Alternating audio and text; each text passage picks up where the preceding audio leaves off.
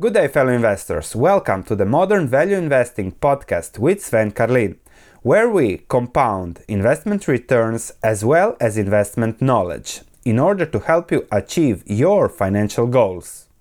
Good day, fellow investors. Last week I made a video about China, how one should think about diversifying into China based on Ray Dalio's perspective on China. Also a video on YouTube I urge you to watch. The video did really well with 14,000 and more views, but I was really surprised by the comments, by the fear that was represented by you viewers in the comments. And this is something extremely important to discuss when it comes to investing. We have fear, we have risk, we have don't invest here, and then we have pricing, and it's all a gray balance that I want to explain in this video, and you see what fits best your investment risk reward and your target returns. So let me first show you the comment. Of course, China, Communist Party, not transparent, you should not invest there. Even got 21 likes.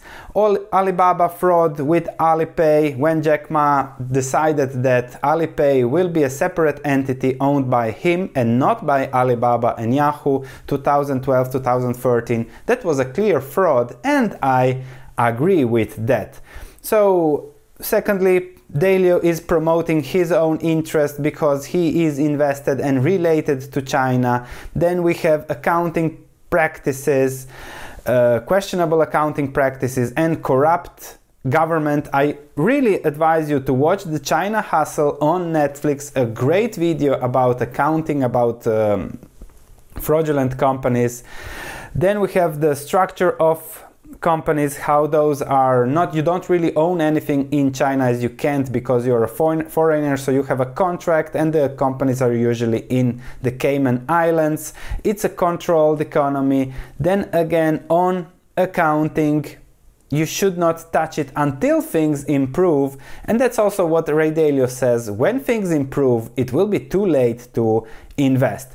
And then there is one comment discussing my comment that Europe is riskier than China. The comment got 41 likes, and there are excellent points from Cortez. You can read it in the comments, but what's my take from all of this? I agree with all the risks. I really agree with the risks. There is government, there is communism, what's going on in Hong Kong, there has been fraudulent from Alibaba to many other companies. But then again, if we go to Buffett, the more you learn, the more you earn. So I'm not saying go to China, put it blindly in an ETF and forget about it. No, I'm just saying explore the options that you can invest in China. And there are 5 things that I really want to discuss here, because I think the fear closes the views on what's really going on and what are the investing opportunities.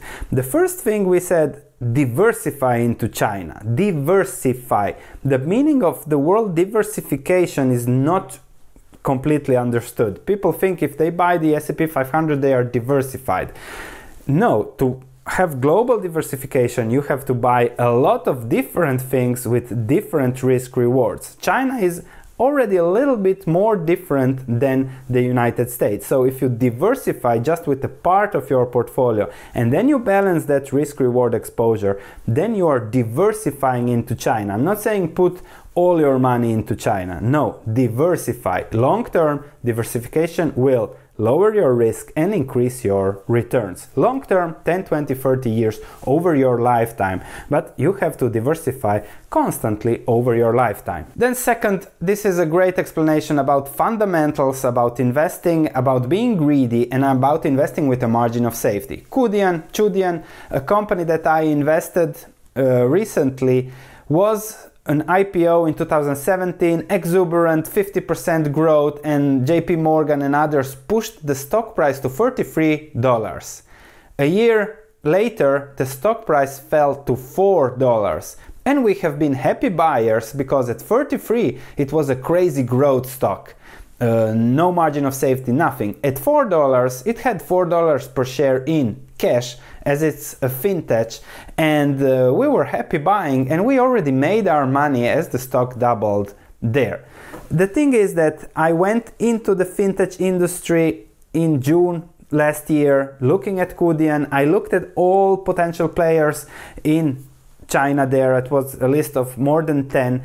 9 I completely dismissed because fraud and frauds happened there and things like that. So the more you learn something, the more you are willing to know about something, then you can get these opportunities. Now, it's up to you whether you want to do it with an ETF and then buy China portfolio diversification, or if you want to learn and dig deeper by really analyzing what's going on in China. The more you know about China, the more these things, fraud and everything, will become government corruption, will become familiar, and then you will see which companies are not like that and which are like that, and you will easily avoid those that are frauds. Then also on fundamentals, if things would be that bad in China, they wouldn't be able to do this. This is their GDP growth in US dollars. So it went from 1 trillion in 1999 to 15 trillion in 2020. So 15 bagger GDP in 20 years. If things would be that bad in China, this wouldn't be possible. Then you can have a fixed or dynamic mindset. Things constantly change, and people in China are working hard to improve things, and that's what Dalio is seeing. He's seeing how things are changing and how his collaboration helps there. So again, without things constantly improving, you wouldn't have these kind of economic growth. There will be ups and downs, but China is still developing, investing into electric cars, into everything. Now, when is the time to buy? So that depends on you. Most people prefer to buy in Goldilocks situations when everything looks great, but the best buys are actually made when nobody wants to buy. If we look at emerging markets versus US tech stocks, 2000 to 2007, everybody was crazy about emerging markets. China stock index exploded 5-10 times or something like that. Since then, since people got burned, and everybody went into US tech stocks. Not then, now they are pushing the prices higher, higher and higher, and emerging markets are again shunned. So it's up to you to see, okay, when am I going to diversify into something? When everybody wants to invest, for example, in China, let's say 5-10 years from now, or now when we have seen from the comments, nobody wants to invest. So yes, I'm biased. For the last 20 years, I have constantly been buying things that others don't want to buy, or better to say, don't want to buy at that moment in time. When there will be exuberance, when you have a rising stock price, everybody will rush to buy China, to buy India, to buy emerging markets. Now everybody is rushing to buy tech stocks because those go up, those are hot. And that's the story of when it comes to investing. You have 99% the crowd, and then you have us, the few percentage points that go where others don't want to go. Also with YouTube, I'm not showing everything I do. I do that on my stock market research platform. So if you fancy such a contrarian, knowledge-based view, please check my stock market research platform. There you have everything that I do, the risks and the rewards, in-depth reports, the knowledge that is behind this channel.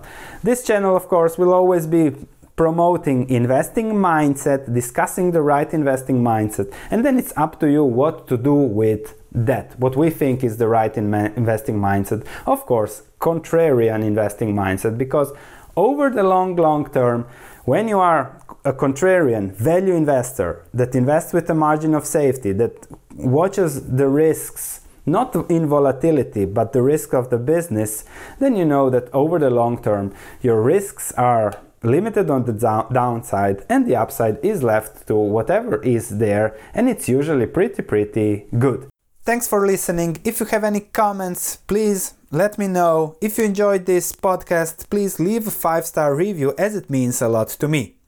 Thank you, and I'll be speaking to you in the next episode.